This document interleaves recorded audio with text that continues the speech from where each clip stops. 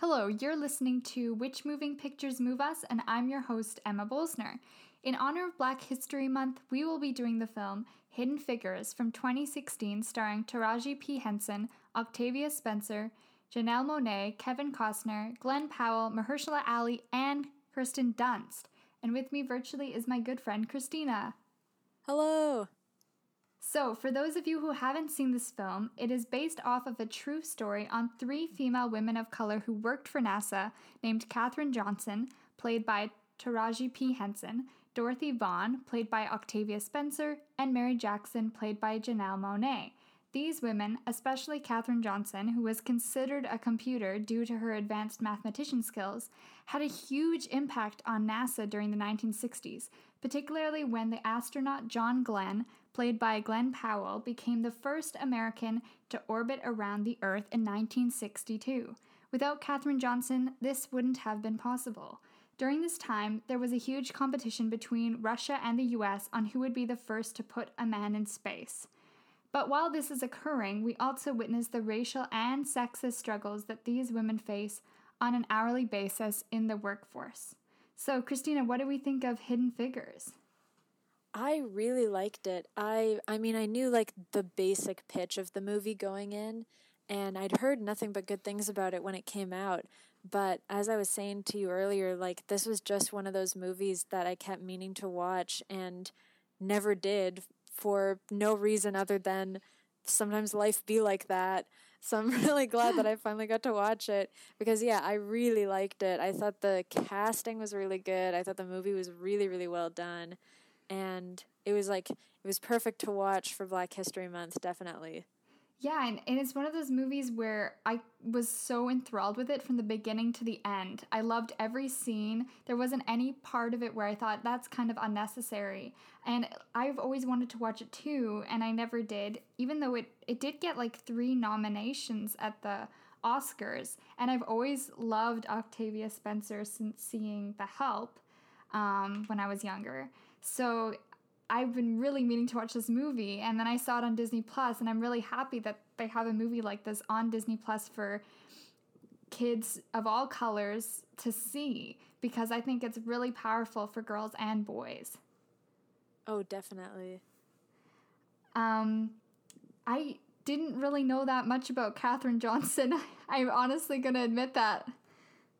Oh, no, me neither. I mean, like, I think space is really cool, and I love space a lot, but when it comes to history about NASA or anything, I know Neil Armstrong, and that's it. I didn't know who the Glenn astronaut was. I was like, this guy is probably historically important. I've never heard of him before. So, yeah, I didn't know anything other than space, NASA. I feel really ashamed that they mostly always talk about Neil Armstrong, and to me, I didn't learn that much about American history in school. I always just assumed that he was the first American, to go into space. And then watching this movie and then Googling a bit about John Glenn. This is very confusing because the actor that plays him is also called Glenn. So I'm just making sure I'm saying the right. So when John Glenn, he was the first ever American to go into space. I mean, why are we never talking about this guy? Or why have I never heard of him before? I find they're all American heroes, these women and him. Yeah, definitely. And I mean, like, it speaks volumes to how these women have been erased from history because they don't fit the racist narrative of, it was all the white men getting her done, getting them up into space. Yeah. So it's nice that this story is finally more accessible. And, there was so many struggles along the way, and people, I really did not like Jim Parsons in this. Apparently his character was fictional, and Kirsten Dunst, who I also did not like in this movie. I mean, they were great at playing their role. Who did Kirsten Dunst play? She was the blonde one that was always trying to up Octavia Spencer. Oh, yeah. That makes sense. But seeing those things as well, them not being able to go into the same washroom. I know that, like, this is stuff we learned in high school very briefly, I'm going to say. And, just seeing it just disgusts me that was actually a thing. Yeah, definitely. And I mean, like, you know, it's one of those things where you read about it in history class, and because you didn't live through it yourself, you don't really think about it until you see it. And then you're like, oh, right, yeah, no, that did happen, and it was really bad. And then they expect her, Katherine Johnson, to be able to do the exact same things as everybody else while she has to run to a washroom that's basically a mile away. Yeah. And then they get mad at her for like being 40 minutes, like wasting 40 minutes of her time when she's actually bringing documents with her while she's on the toilet so she doesn't waste any time. Yeah. And it's like, wow. And you're probably getting paid way less. Mm-hmm. Wow. Not able to use the same coffee dispenser as the other people. Yeah.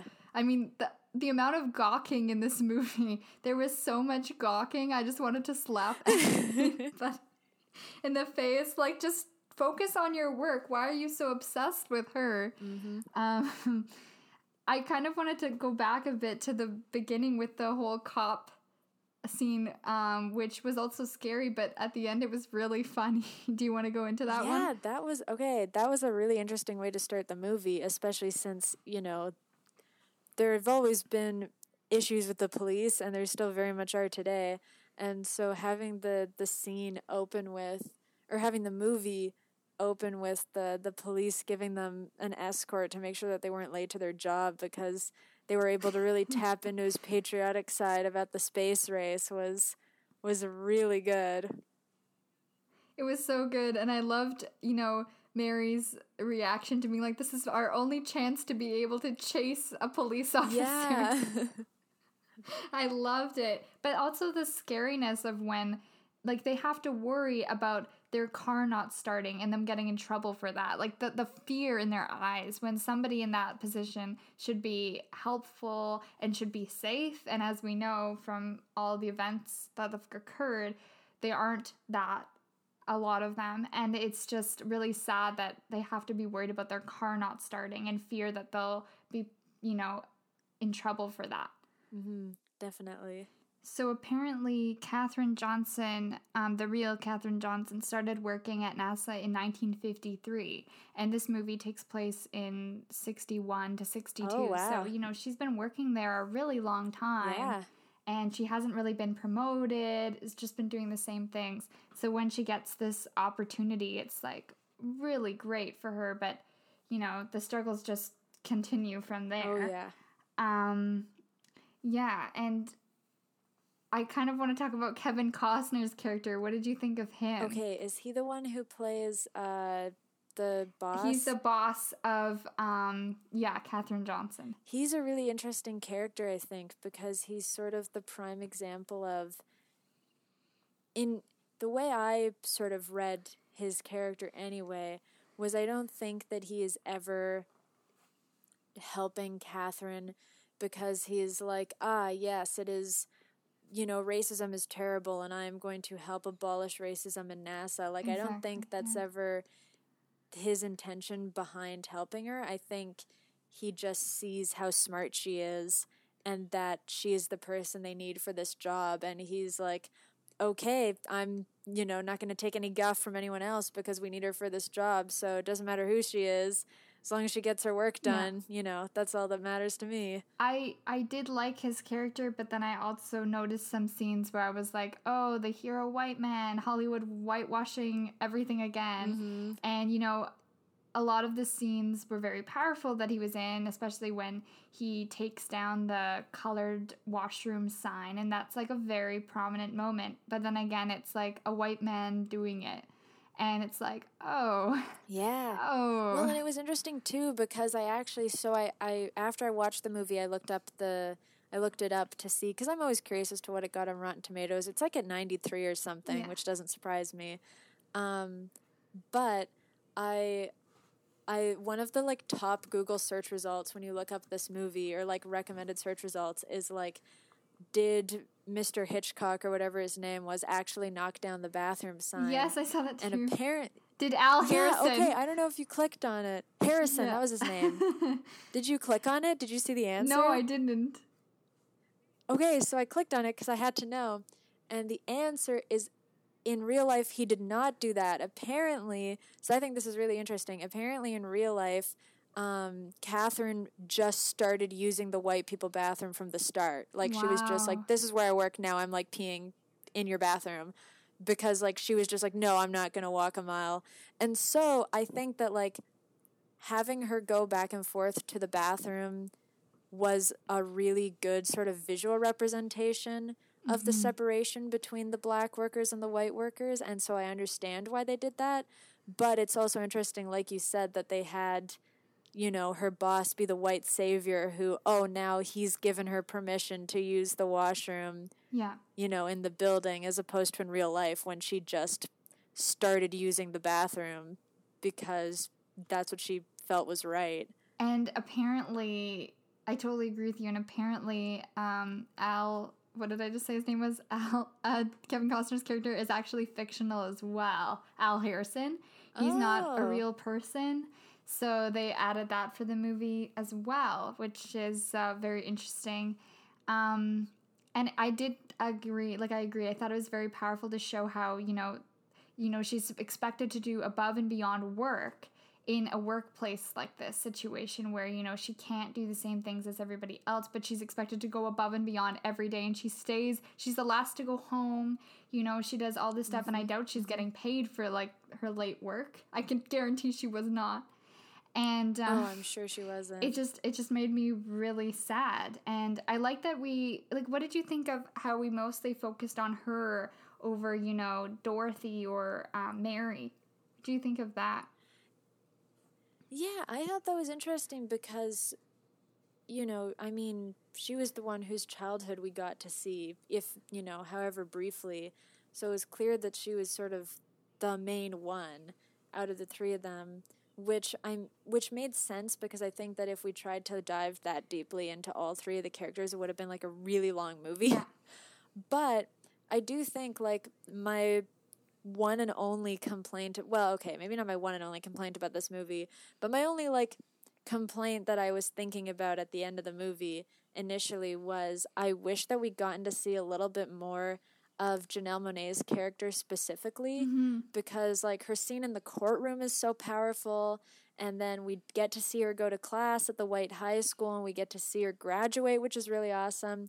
And then all we get is a text box that says, like, she became an engineer. And I was like, but we never got to see her be an engineer. I felt the same way about Mary, too. And I also felt a bit about Dorothy because I found that Kirsten Dunst kind of always shadows almost every scene she's in because she's in almost every scene that Dorothy's in.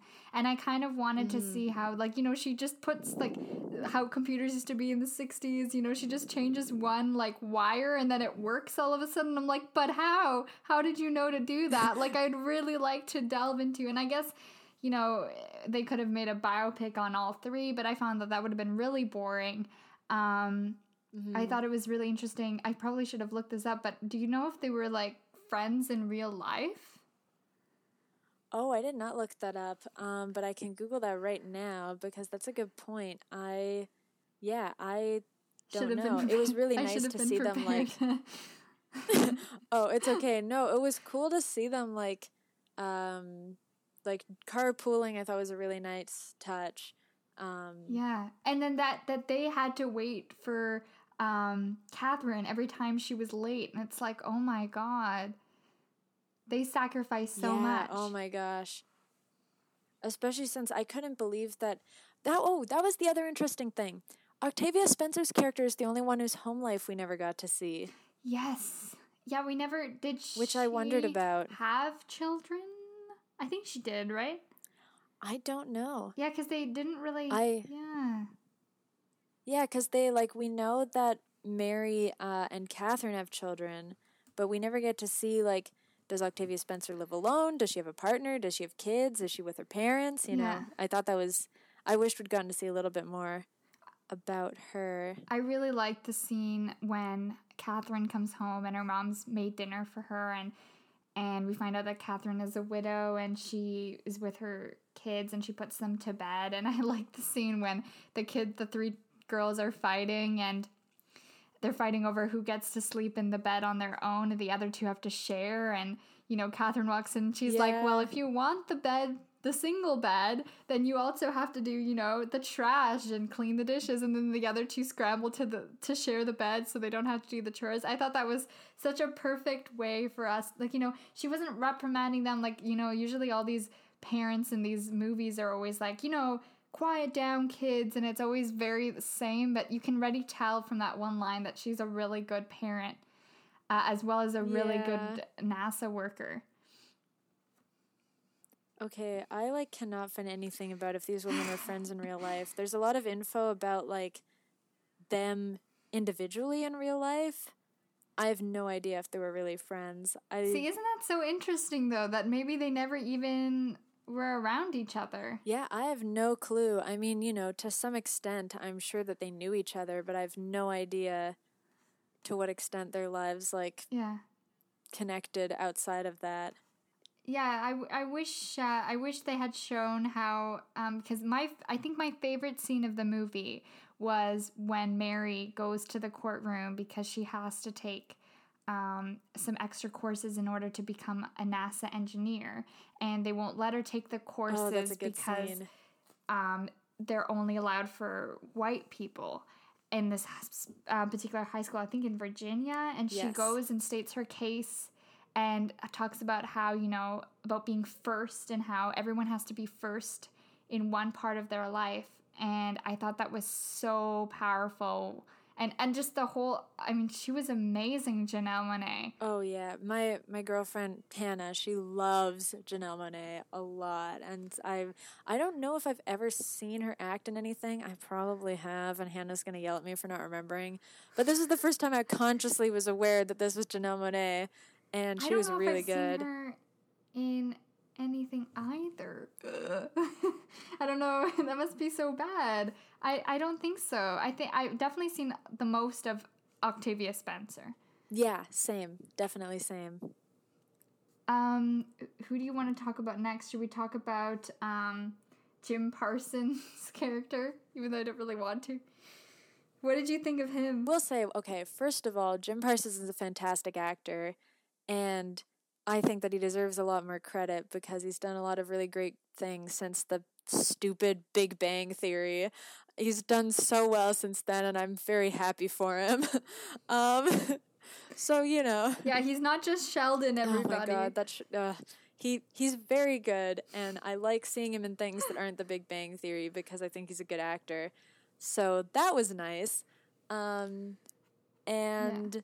You know, for the role that he had to play, he did a very good job of being, like, the asshole. Like, I thought that it was interesting to have him represent sort of the mentality of everybody there, because I think if we had seen, like, too much of all of the other white men, it would have taken away from the stories of the women who this movie is actually about. So I'm glad that the majority of the white men in this movie are basically just like nameless mathematician clones, and Jim Parsons is like, okay, he is going to represent the prejudice of all of these white men so that we don't have to focus on too many of these white men. So I thought that was good. And I'm also really glad that we didn't get some type of like shoehorned in moment at the end where he apologized to Catherine, because that would have been like really cringy and not realistic at all. It was so symbolic how at the very end, this isn't really spoilers because it is a true story, but how at the very end, you know, he just gives her a cup of coffee, and it kind of just shows that they're never going to be friends, let's be clear. But he sees her as more of an equal now. Yeah, I thought that was interesting too. It was just like a really nice, subtle move. Yeah. Not to like stray away or anything, but I have to totally agree. I've never been a big fan of the Big Bang Theory, but I've always liked Jim Parsons as well. And I remember did we go to Florence Foster Jenkins together? I think so.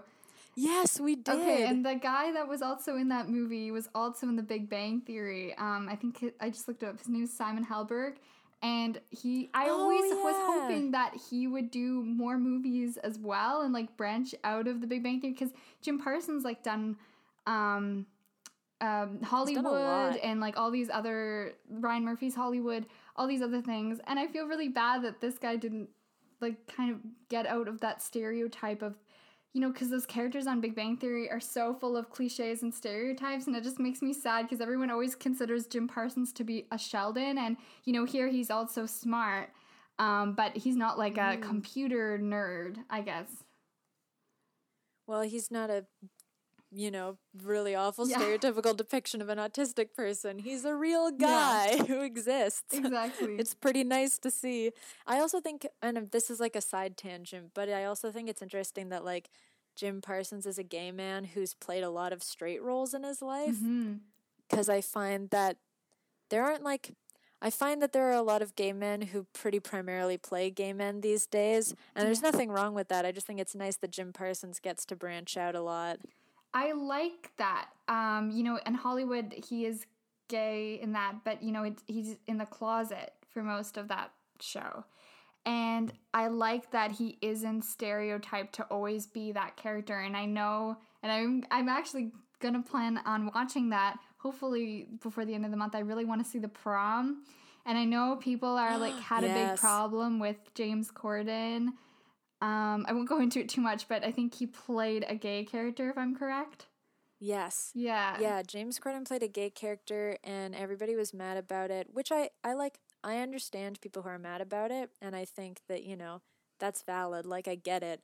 But at the same time, I don't really have an issue with people not playing the sexuality that they are in real life. And also, I think that, like, the role is already so, like, just stereotypical and campy that it's not James Corden's fault that, I think a lot of people had issue with the fact that he played, like, a really, like, stereotypical, like, campy role, and it's like, that's not James Corden's fault. That's, like, just what this role was like. Anyways. Yeah, I don't know. It's a more maybe if we do The Prom together, if you want to do that, we can, like, delve into it more. Yes.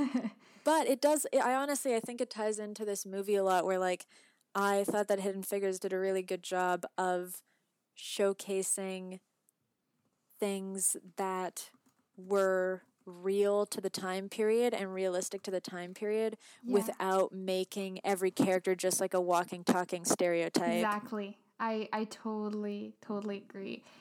And I also like that they weren't putting, 21st century sayings and ideas into this movie, because that really bugs me.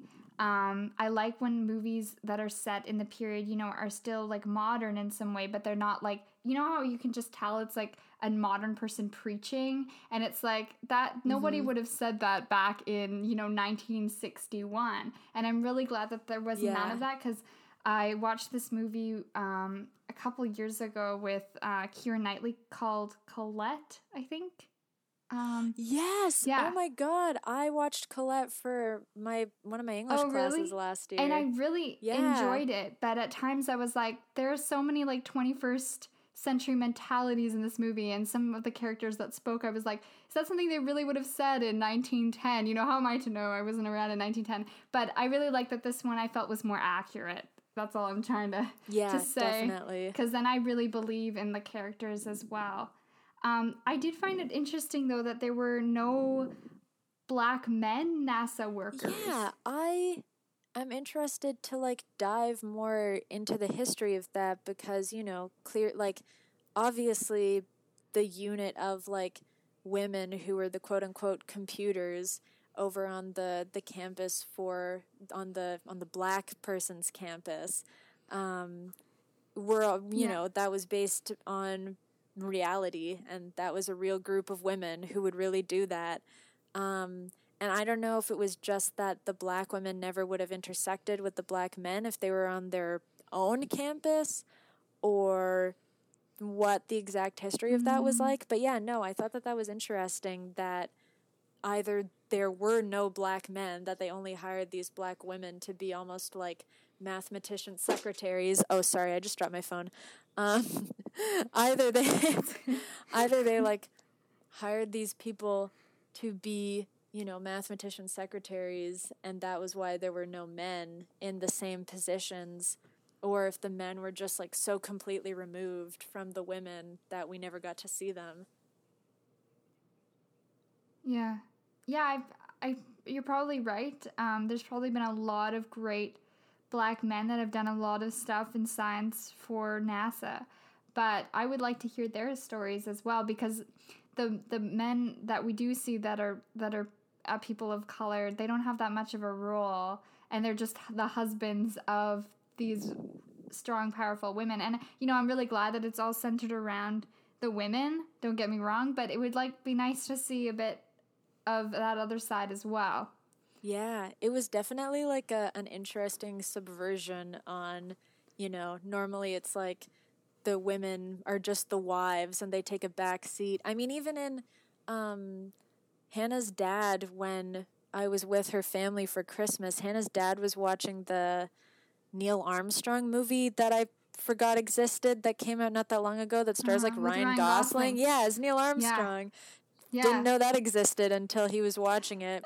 But he was watching it. I watched it in the theater, yeah. Oh, cool. Okay, well, so like how in that movie, like the wife is just the wife and she doesn't really do much, and his kids are just the kids, they don't really do much. And so it was interesting to have it be reversed and have, the men just be the husbands and have them not really do much. Yes. But oh yeah, I would have liked to see like a little bit more character development from like I don't remember his first name. I'm just going to call him Mr. Johnson. He proposes to Catherine, and I'm like, he seems great, but I feel like I don't know him at all.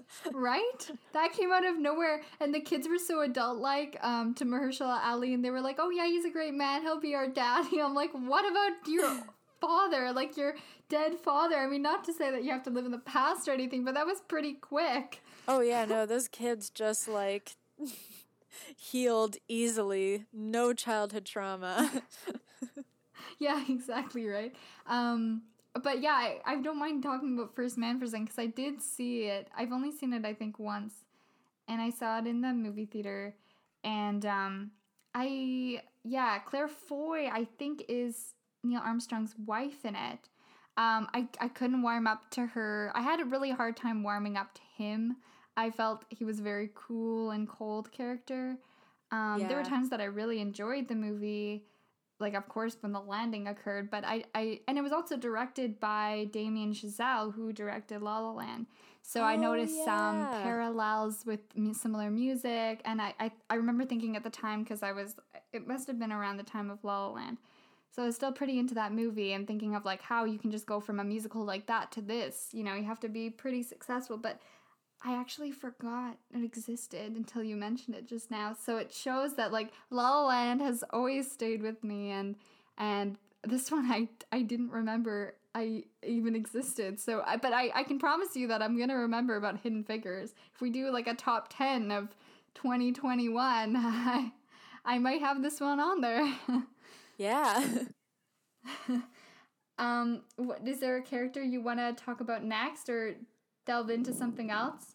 I don't want to like derail too much from if you had things planned. I feel bad if I like take you off course. No, not at all. What did I want to talk about?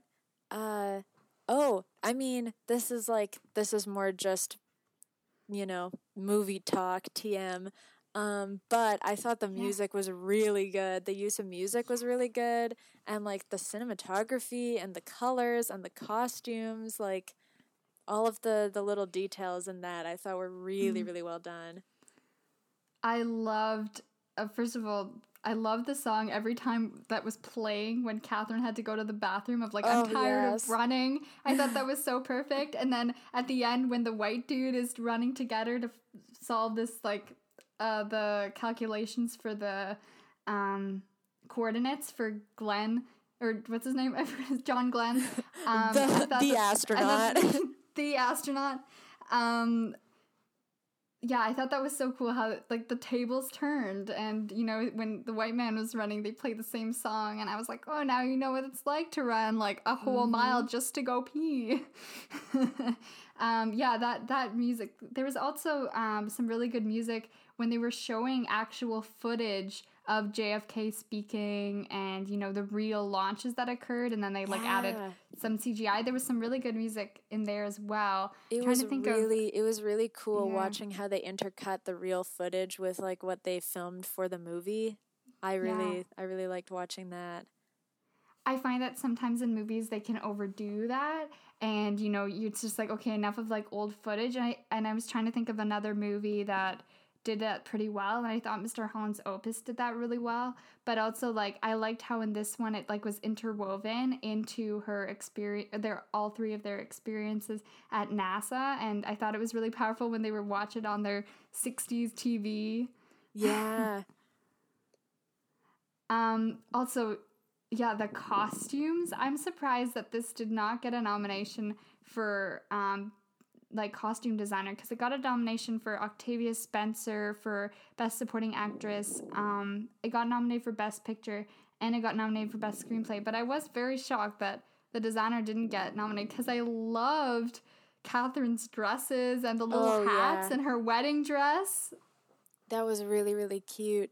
Actually, okay, sorry, this is like a bit of a tangent, but I found she didn't get much to do, but there was the woman who I think was like a secretary for the boss.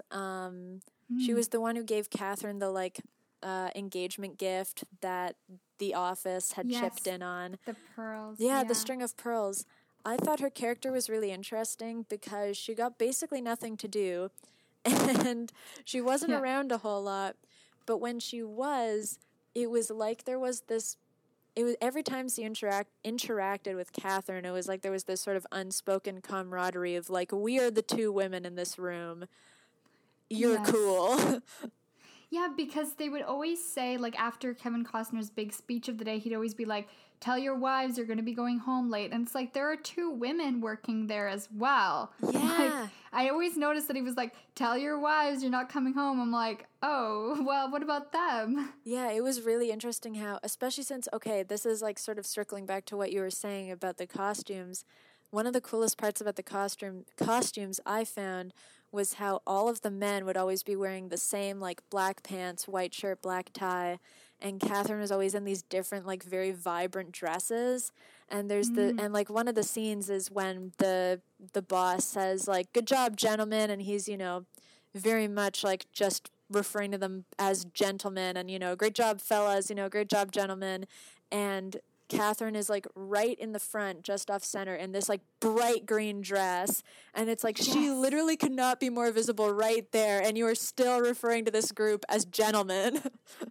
Exactly. Yeah, I found that too. Just like, you know, that's kind of something they always did in musicals. So I thought it was interesting that they did that, because even with the astronaut, when she finally is let into that room that Jim Parsons' character like refuses to let her into, and, you know, she says to Kevin Costner, she says, I'm taking orders from you. You're the boss, and something like, you should act like one. I was like, whoa, do you think she would have actually said something like that? But we can go back to that. That was like a powerful Hollywood movie line. But when she's in the, like, sitting around the table with all these men and they're amazed by her, John Glenn's the only one that actually, you know, thanks her for it and appreciates her work and time. And he's wearing a tuxedo. And I found that really interesting because all the other men were wearing just regular suit and tie. And I thought, okay, is it this because, like, he's going to go to some gala after? Or is it just so, like, we stand out with seeing him and then we see Catherine in some, like, colorful dress? And I thought maybe there's some reason here that they put him in a suit and not like with a bow tie and not just wearing a tie, because I thought that's very interesting. You don't usually go to work, even in the 60s, with like a bow tie on. Yeah. No, the costumes I think were all like very deliberate, which made it like extra cool. Yeah. What did you think of the dialogue at times? Like, I know I just mentioned that one part, which I shouldn't be picky about because it was very powerful, but I was like, you know, when she comes in from the rain after getting soaked by going to the washroom and she has that whole monologue, which I loved. Did you think that would have been, like, realistic for the times? I don't know. My thing is I would like to think that the dialogue is something that would have been said at the time. What scares me is that I feel like if she had actually said something like that at the time, she probably just would have been fired.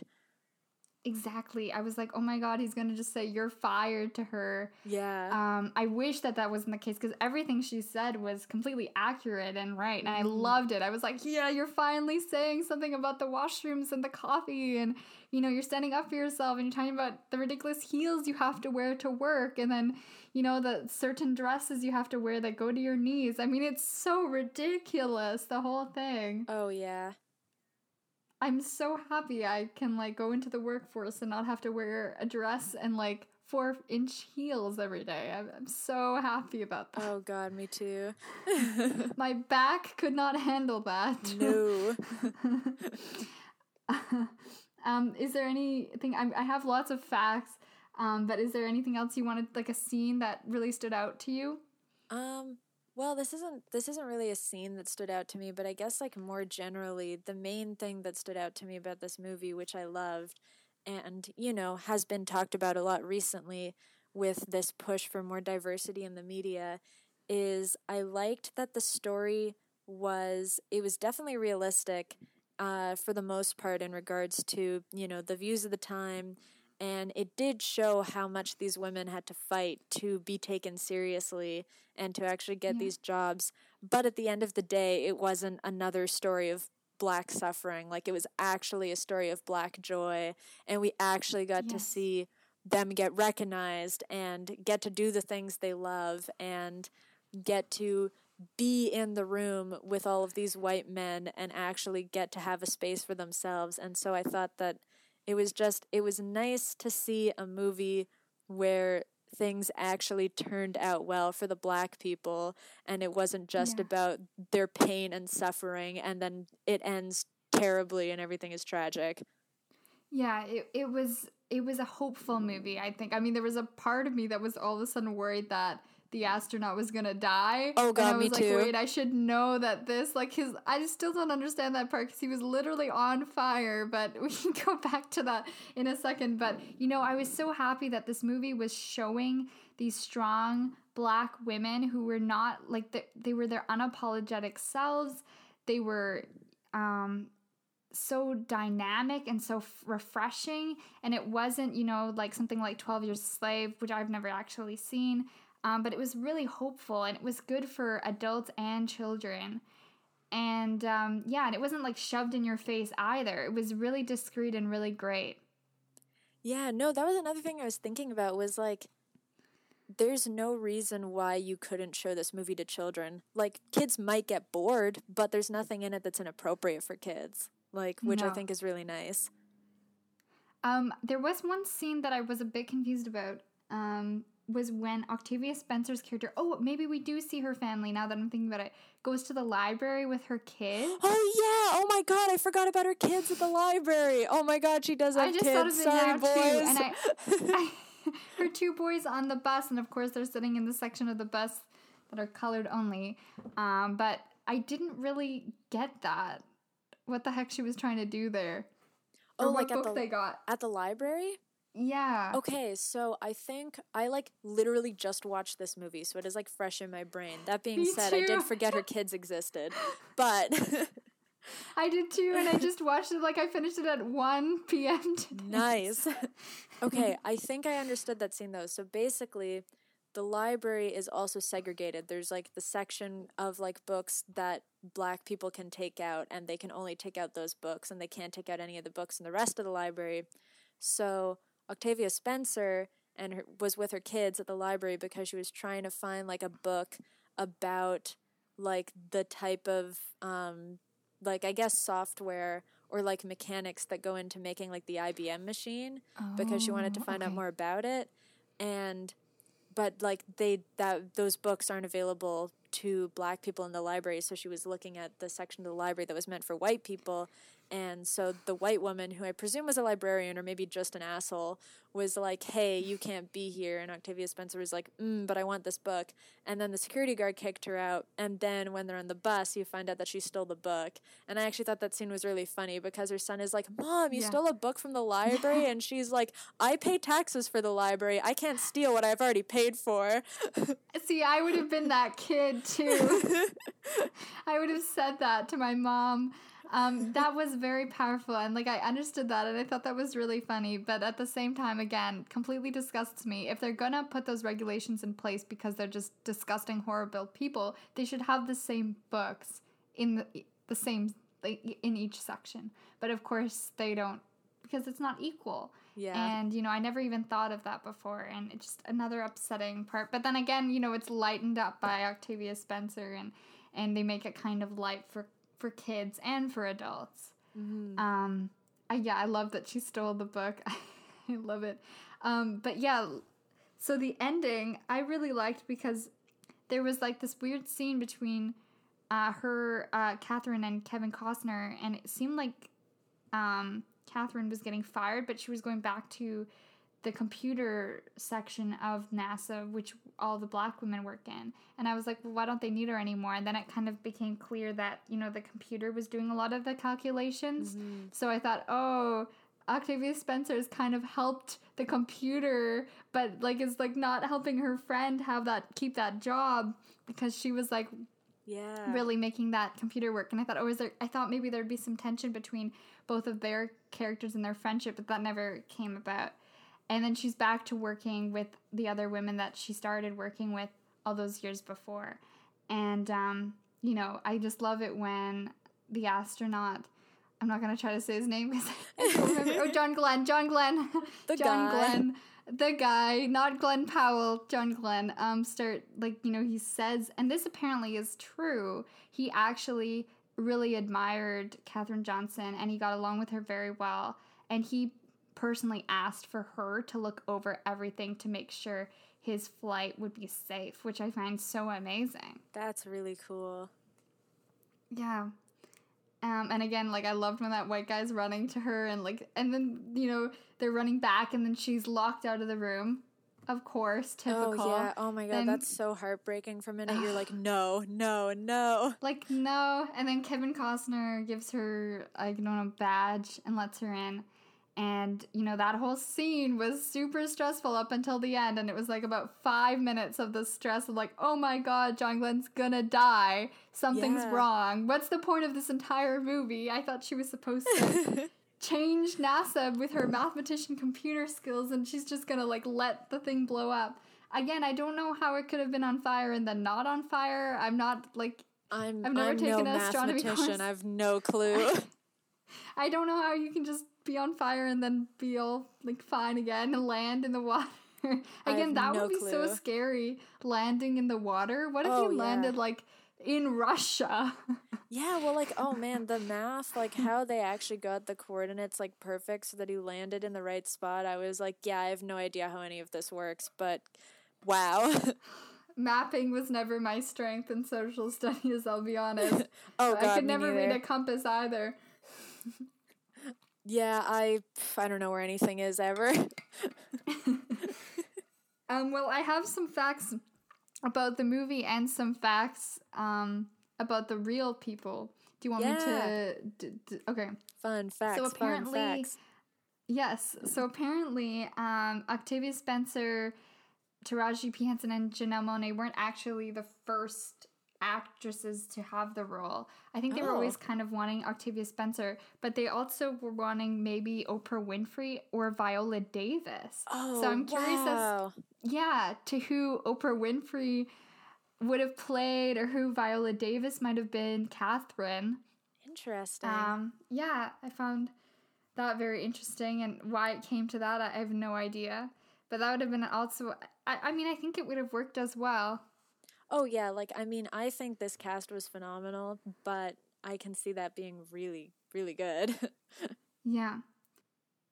Apparently, Octavia Spencer and Kevin Costner also starred in a film together called Black and White in 2014. I'm not that familiar with Kevin Costner's films. Like, I know he was big in the 90s. But also Janelle Monáe and Mahershala Ali also starred together in the Best Picture movie Moonlight, which I have seen, but I forgot that she was in that. Oh, I did not know she was in that. I haven't seen that movie yet, but that is not because I keep missing it. It's because I'm a little baby child, and it looked too sad for me. It's pretty depressing. Which is awful because I know it's a really good and important movie. I'm just like, oh, it's going to make me so sad. And it looks scary. Let's say it's not a joyful film. I don't know if I've seen all of it. I think we watched it in my film studies class back in grade 12. And, like, you know when you watch movies on 2 days, which is super annoying because class is only, like 80 minutes long or something. And I think I missed one day, so I only saw I think I only saw the, like, 50 minutes, the rest of the 50 minutes. But I should watch it again. I mean, it is a Best Picture, as well as Parasite. Yes. I'm sure I will watch it at some point. I'm sure I'll watch it at some point. I just like I just need to do it. I have to say though, I've been more leaning towards, at least this year, some like happy movies, including this one. Katherine Johnson, the real Katherine Johnson, apparently graduated from high school at 14. And she completed 8th grade by age 10. Isn't that insane? And she earned her bachelor's degree in math and French at 18, which is really interesting. And Katherine Johnson actually, and I do remember this, seeing this on like Instagram stuff, she was born in 1918 and she did just die in 2020 in February. So she was the last living person to have seen Hidden Figures. The rest of them had all died, which is really sad. Dorothy Vaughan died in 2008. She was born in 1910, and Mary Jackson was born in 1921 and died in 2005. So they didn't get to see this beautiful movie based off of them. Again, I really need to see if they were friends in real life, because that would have been really interesting. I could not find any info about it, and I don't know if it's just because it doesn't exist or if I'm not looking in the right places. It's so interesting though, yeah. But yeah. So talking about Katherine Johnson, because she was still alive during this movie, Taraji P. Henson actually met Katherine Johnson, who was 98 at the time, and they talked about her and her life and the character and if she was okay with her playing her, and she learned all these interesting things about her, and apparently Johnson was so impressed with Henson's portrayal. And she actually came to the Oscars, which I don't actually remember, but apparently she came in a wheelchair to the Oscars when it was nominated for 3 things, which is really cute and sweet. Aww. I think I already mentioned that Paul Stafford, who was Jim Parsons' character, and Vivian Mitchell, who was Kirsten Dunst, were not based on real-life people, but I think they represent people that were probably... we're definitely working at NASA at the time. I think they're kind of like the whole representation of white male and whole representation of white female. I'm glad they weren't real people, but yeah. Yeah. Oh, actually, okay, do you know what one of my favorite lines in the movie was? I was like just talking about this with my roommate, which is probably why I didn't think to talk about it just now with you. But one of my favorite lines in the movie is the scene where Octavia Spencer's character is in the bathroom with Miss Mitchell, and Miss Mitchell says something. Miss Mitchell says, "You know, I don't have anything against you and your girls, right?" And Octavia Spencer says something along the lines of, "I'm sure you believe that," and then walks out, and I was like, God damn!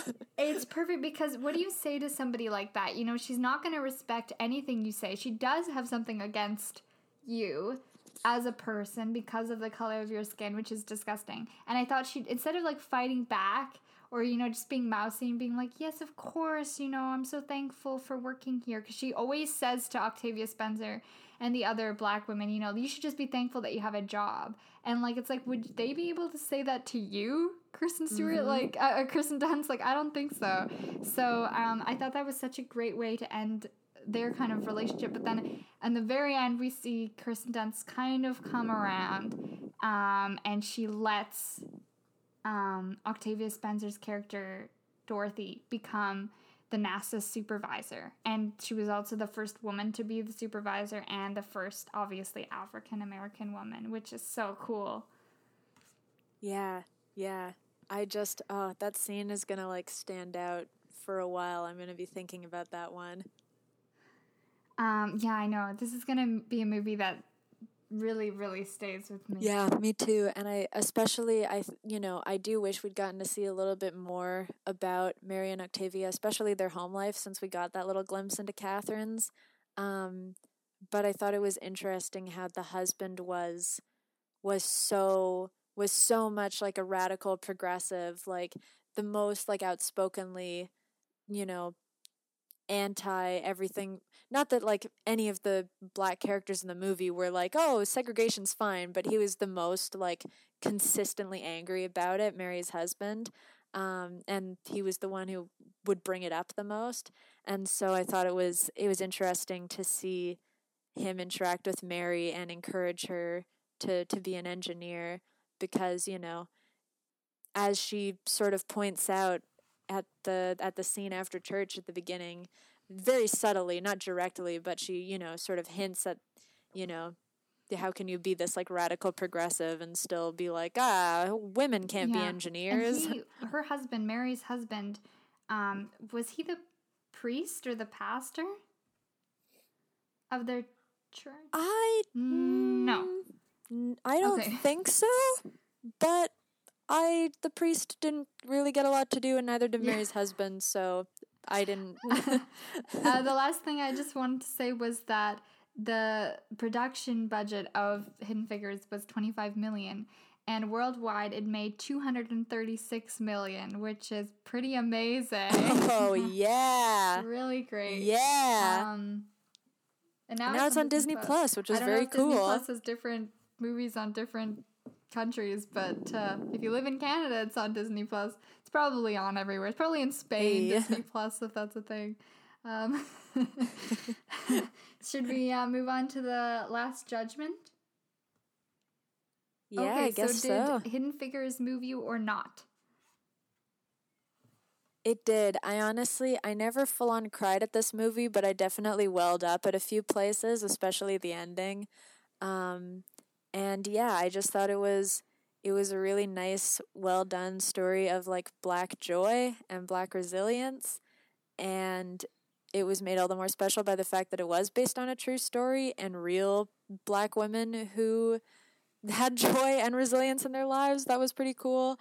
And it was just really engaging to watch. Like it was nice because even though the stakes were really high, and so it had a lot of good tension in it, but at the same time, because it was based on a true story, you knew that nothing too terrible and awful was going to happen, which I think made it like easier to watch. Like if I went into this knowing absolutely nothing, or if it was fictional and it wasn't based on a true story, I would have been so anxious the whole time. I would have been like, oh my god, everybody's gonna get fired and it's gonna be really bad and the astronaut's gonna die and everything's gonna go wrong. See, I'm so bad. I actually thought the astronaut might die because like I did not learn history in school, so I was the only thing that I was unsure of is I was like, oh my god, they might kill this guy. I felt really sad because I was like, he's the only nice guy to them, and the only good white man. The only good white man. I also want to just talk about the scene that I thought of right now when he's coming and they first meet him, and of course the white people are standing in front and in a different part than where the Black workers are allowed to stand, and he personally comes over to where the Black women are standing. Again, I did not see any Black men there, but anyway, he goes over to them. And, he personally says, like, thank you, I'm really excited to work with you. And none of the other, like, astronauts or astronauts that want to be astronauts or any of the other NASA workers go over to them. He's the only one. And at that time, I was like, okay, you're going to be a good white boy. You're going to be the good one. Actually, I will say... Yeah. Oh, no, sorry, you finish. I just hated how those, like, Kristen Dunst looked at him and when he's talking to the Black women, I was like, you do not give him that stare, lady. Stop your glaring, ma'am. No, I was just going to say the final thing that I wanted to mention was I hate the trope in, like, literally every single movie nowadays, especially movies for, like, families or kids, where the, like, friends get into a big argument, like, before the third act. And I was so glad that the women, they never got into a really big argument. There was never tension that they like hated each other and you were like, oh, are they going to be friends before the end of it? Like I was like, oh, thank God they just stayed friends the whole time. Yeah, that's why I was worried at that scene when she goes back to working in computers again, and if she'd feel like a bit of resentment to having to do, similar work to what she was doing before. And I thought there was going to be some problem between her and Octavia Spencer because she helped the computer get working. But I'm really glad they didn't do that. They were never jealous of Catherine, which I also really liked. They were never jealous of one another. They were just so supportive. They were just supportive friends. They were just good people. Yeah, so I agree with you. This movie totally moved me. I did not cry at times or, I wasn't like, jumping for joy, but I loved it. I loved how it was set. I loved the acting. It was so good. I love that this is based off true female African-American women who actually work for NASA. I'm disappointed that I never learned about them, that I never learned about the astronaut who was like the first guy to go up into space, first American man. That just makes me really sad. But I'm glad that it's on Disney Plus so kids can actually learn about this because public schools aren't teaching that. I don't know about in America, but I doubt it. But I loved Katherine Johnson's and how she was portrayed. And it just shows Black joy, like you said. And it just makes me so happy that something like this was made. Yes, me too. And I just want to quickly say that I'm not a big watcher of biopic films. I have seen, the main few. But I'm usually kind of disappointed if it is something that, like, a person that I really like. And I don't really like how they're portrayed. In this case, I didn't know a lot or anything about these women, but I thought it was a really well done biopic as well because, again, not a huge fan of the whole biopic. I don't know about you. Yeah, I honestly, when I think of, and it's definitely just because you just mentioned Colette, but like I think the most recent biopics probably that I've seen before this one would have been like Colette, and I rewatched The Imitation Game last year also for my English class. Keira Knightley, like, isn't she in that too? She is in that too. Yeah. And like, yeah, and like I thought both of those movies were really good, but those were also movies about historical figures that I knew literally nothing about. And so I was just like, yeah, cool movie. And I like, and even Colette has its issues, but like I remember really liking The Imitation Game, and thinking that was a good movie. But yeah, I'm not a big biopic fan, but I really liked this one. Yeah, like I said, I liked First Man while I was watching it, but it totally did not stay with me. I didn't really even finish it. I was really disappointed with Beautiful Boy, which I think I've talked about before. Yeah, I watched one on Amelia Earhart from like 15 years ago recently, and it was Hilary Swank, I think, playing. Oh. Amelia Earhart. It just really didn't work for me. I couldn't get into it. I find biopics can be very choppy at times, especially when they're trying to go through the life of a certain person, like from when they're a child to adulthood or whatever they did their big, their big discovery or their big achievement, and I find it like very choppy. But this I did not find choppy at all. I guess the other biopic that I've always really loved, even though I haven't seen that for a while, is A Beautiful Day in the Neighborhood. I like it because it's not just about Mr. Rogers. And I think that's why it worked. I don't know if it would have worked as well if they actually just focused on Mr. Rogers from, child him to, older man. I think it worked better because they were focusing on a person that he helped. Yeah. Oh man, I forgot about that movie. I loved that movie. Yeah, no, that's like definitely pretty high up there in terms of like the few biopics I've seen. That was a good one. I also really loved Bohemian Rhapsody. I don't know if you saw that, but that's one of the few biopics that I love. I really liked that too. I watched it on a plane though, so I need to rewatch it not on an airplane. And I did like it. I only saw it in the movie theater when it came out, and I was really happy when Rami Malek won the Oscar. But I haven't seen it since like 2018, so around, like, I guess it was that I went to see, and then I saw Mr. Rogers, and I saw, oh no, Mr. Rogers would have been the year later. It was like this week when I went to see Bohemian Rhapsody, and then I was gonna see A Star is Born, but the tickets for it, like, we got tickets, and I went to it, and the TV didn't, like, the screen, I think it was actually at Esplanade Theater, not Park and Tilford, in, Lonsdale Key. Oh, R.I.P. I went with one of my friends. Yeah, that's gone now. So then it was really old. No one's gonna know what I'm talking about. I know what you're talking Let about, me, and I start missed the over theater. again. I saw Bohemian Rhapsody like 2 days before, and then I was going to Lonsdale because it was the only place where you could see A Star is Born. And I've never been a big Lady Gaga or Bradley Cooper fan, but my friend wanted to go see it, so I was like, okay, I'll go see it. I was not wanting to see this movie. And I guess the gods listened because it didn't work. The screen wouldn't turn on. There was a problem. And That's happened to me at Esplanade before too. I'm like not. Oh, really? I'm sad that theater closed, but I'm like not that surprised. That's happened to me before. It was just at like such a good place, right? Because you could just walk off the C bus and go there. So it was so close to my house. Because Park and Tilford's gone now too, right? Oh my God, is it? I think you're right. So. Damn. So there's only Park Royal. But anyway, so I was very happy that I didn't have to see A Star is Born. And they were like, okay, we can either like give you your money back or we'll just get you a ticket to see another movie. And at the same time A Star is Born was playing, Bohemian Rhapsody was playing. So I was like, I'll go see Bohemian Rhapsody again. Nice. 2 days later, loved it. Love that movie. Would love to do it on this podcast. Anyway...